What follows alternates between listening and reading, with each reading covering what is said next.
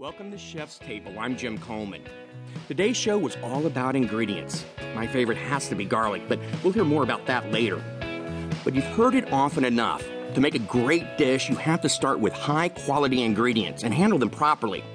Russ Parsons' first book, How to Read a French Fry, got us thinking about the science of food. Now in How to Pick a Peach, he gets us thinking about ingredients. So where did the title come from? I'm a fan of cheap alliteration. It's the old sports writer in me coming out. But also because the peach is kind of, in many ways, is emblematic of what's going on with produce.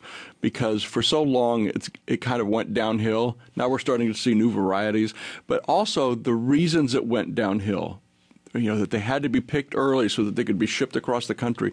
California grows more than half of all of the peaches in the United States, and so they're having to make these compromises all the way along the line. And a great peach it's a profound piece of fruit. It's like a tomato. It's like when you eat them, it's like, you can hear the symphony starting and all of that kind of stuff.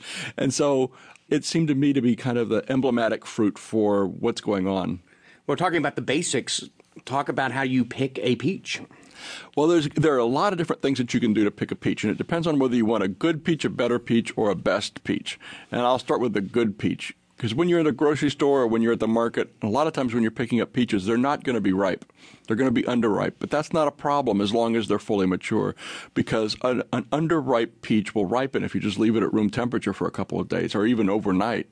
The most important thing is with lots of fruits is pay attention to smell, because fruits have evolved to be attractive to things that are going to eat them. And smell is one very, very powerful attractor. And so a great peach is going to have this great, great flowery aroma to it. Don't pay any attention to that red color on the peach, because the red color on the peach is genetic. And that's varietally based. It has nothing to do with the quality of the fruit whatsoever. There's a background color that's usually yellow. It should be kind of creamy yellow going to golden. The best place to check it is right at the stem, because there's not usually a red mask there. If it's green, that just means it's really underripe and it's going to take a little bit longer to ripen. For a great peach, find them when they're starting to get ripe, so the background color has changed. If the background color has an orangish cast to it, that tells you that the peach has really high sugar. And that's gonna be one of those peaches that you'll eat that and you'll think about it all summer. Well, since most peaches come from California, I assume we're talking about a majority of a certain type of peach.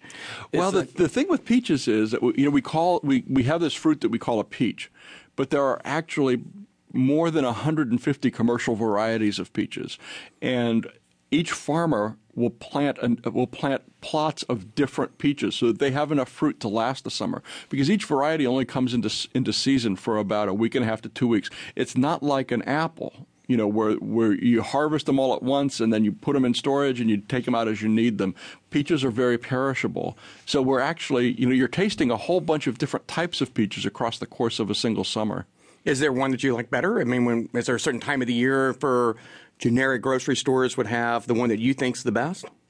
Your best chances for peaches are in mid to late summer, July into August. That's when they're really, when the heat is really pumping them out. And the other thing is that peaches are one of those fruits. Peaches and probably, I would say, strawberries are the two fruits where you really, if you shop locally, you're really going to get repaid, because they're fruits that are really fragile when